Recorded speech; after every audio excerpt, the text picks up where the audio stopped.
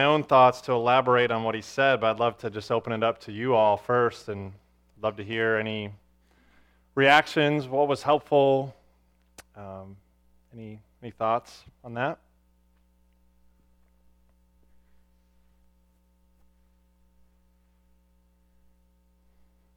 Yeah, Michael.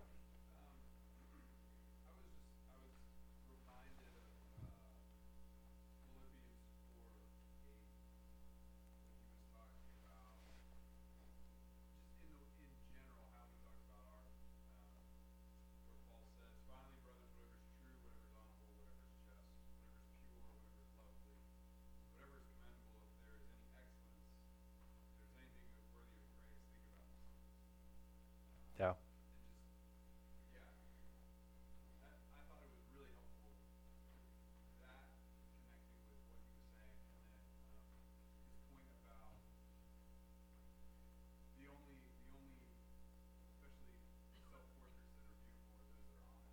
Hmm.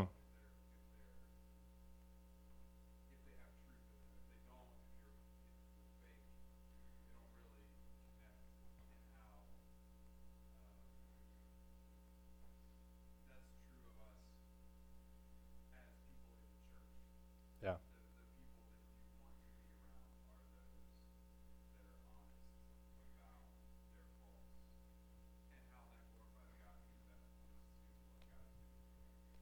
Yeah. Yeah. And he didn't get into social media, but he could have elaborated on the reality of social media and how that all connects to um, sharing an honest view of ourselves. But no, thank you for that. So it reminded you of Philippians 4:8.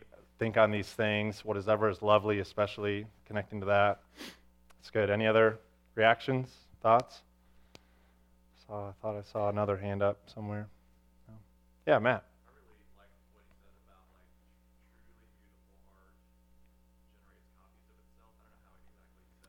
Yeah, beauty inspires creativity.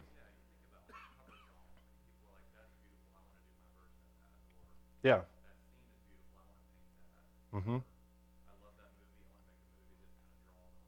Mm-hmm.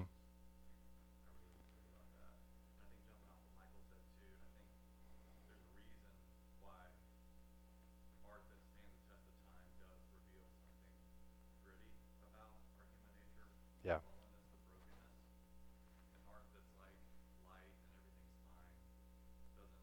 Mm. Yeah. No, I agree. Yeah, Scott.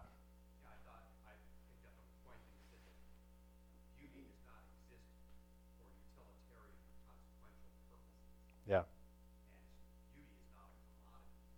Yeah. Mm-hmm. Wow. Yeah. So Scott was saying he just loved the point where he said beauty is an end in itself. We tend to make it try to make it utilitarian or productive, but he's just saying beauty is as an end in itself. Yeah. Was there another hand up back there? I see one. No. Yeah, Elizabeth.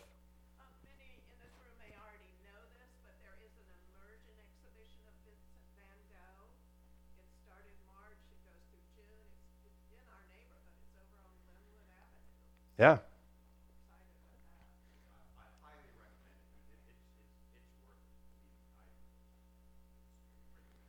And if you want inspiration on why, this, he has a whole chapter on Van Gogh in here that's incredible.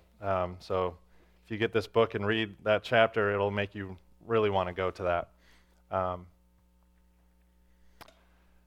yeah, Zachary. Yeah, and Shannon just reminded me as we were talking about the idea of the brokenness and having to look at brokenness and that sort of thing. She reminded me that that's why I love tragedy so much, because it shows a sense of the brokenness. But then the best tragedy often shows mankind's ability to move beyond that brokenness, and not always. Obviously, as Christians, we believe that happens through Christ. Not everyone holds that belief, but still, when I think about a great story like Oedipus Rex, Oedipus Rex, has this terrible tragedy happen to him, but he doesn't just end everything. He moves on, and he's able to walk on, and he's learned something about himself that's truthful and something that's good.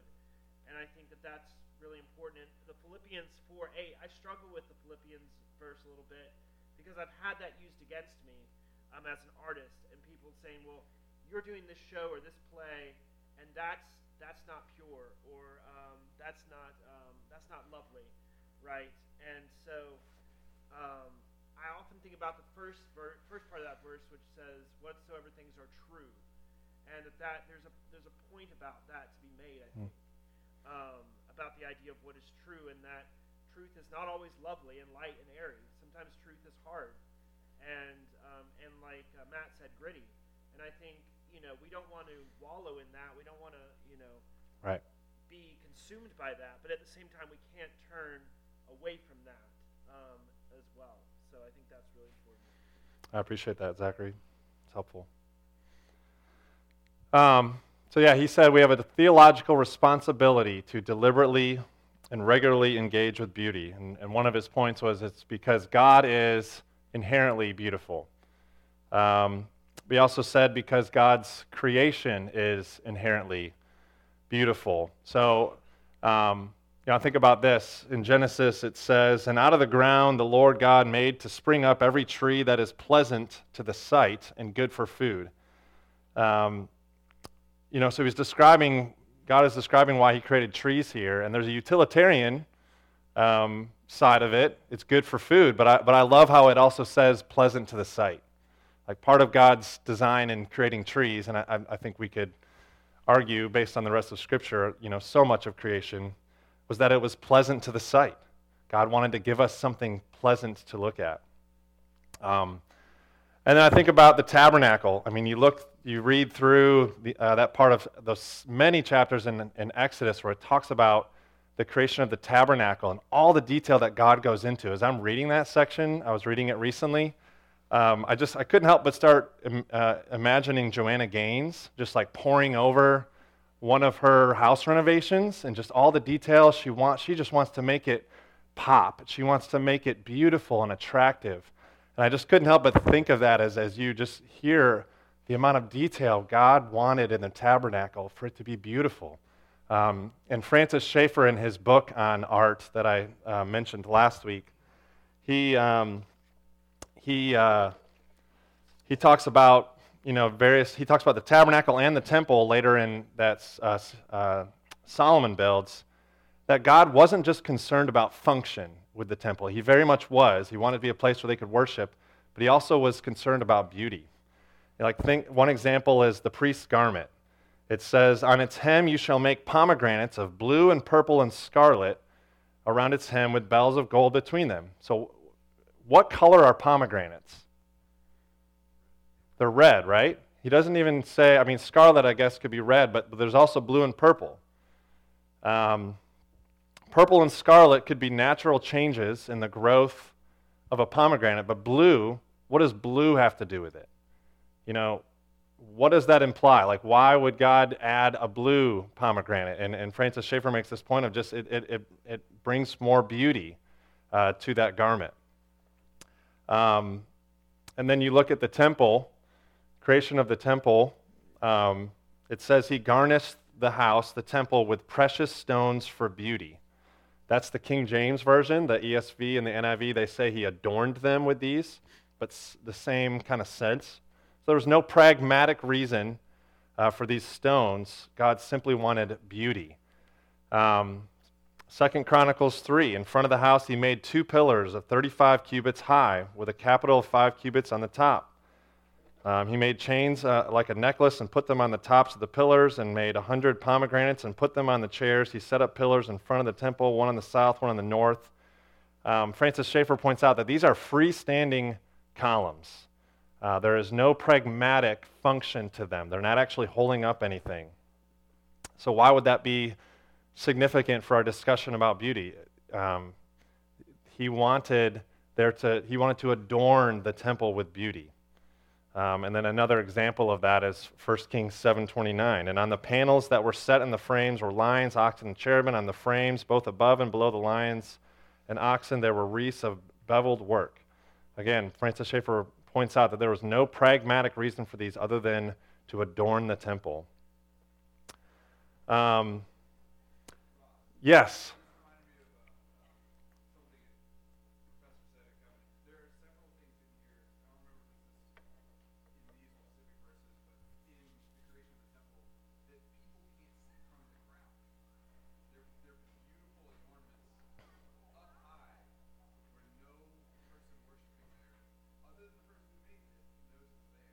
Oh, wow. Yeah. Yeah. Yeah, and it kind of adds to what Russ Ramsey was saying about what does beauty do? It attracts us to goodness. It inspires us. It arouses belief in God. I had a whole thing I was going to share about, um, how beauty, I want to just share. What does beauty do? We went through all this with Russ. That on that point that Russ made, beauty arouses belief in God.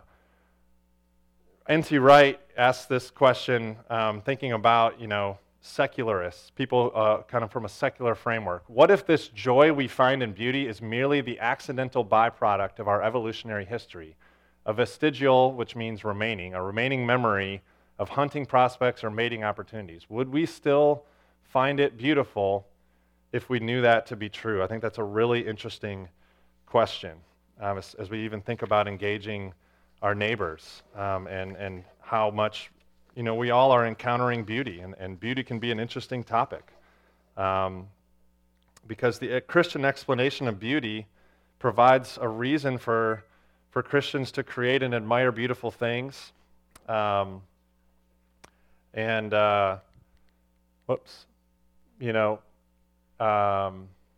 Creating and admiring beautiful things are tangible ways for Christians to worship the Creator, while committed materialists, that's someone who just kind of only is a naturalist, they don't believe in God, they may experience the same impulse to create as Christians do. They cannot provide such a powerful justification and meaning. And there's just a lot you could say about how beauty is a bridge, talking about beauty, and how we as humans react to beauty as a bridge to talk about God with people. But I do need to wrap us up. Heavenly Father, thank you so much for this chance to talk about beauty. I pray that you would help us to have encounters with beauty in life and have the wisdom to know how to do that well. And we thank you for beauty, Lord. We thank you for all the beauty that is around us in your creation and through your people. We also know that it's broken, that there are ways the devil uses beauty for his own means to attract to the wrong things. So would we have discernment as well? But we thank you for this discussion we could have. In Jesus' name, amen.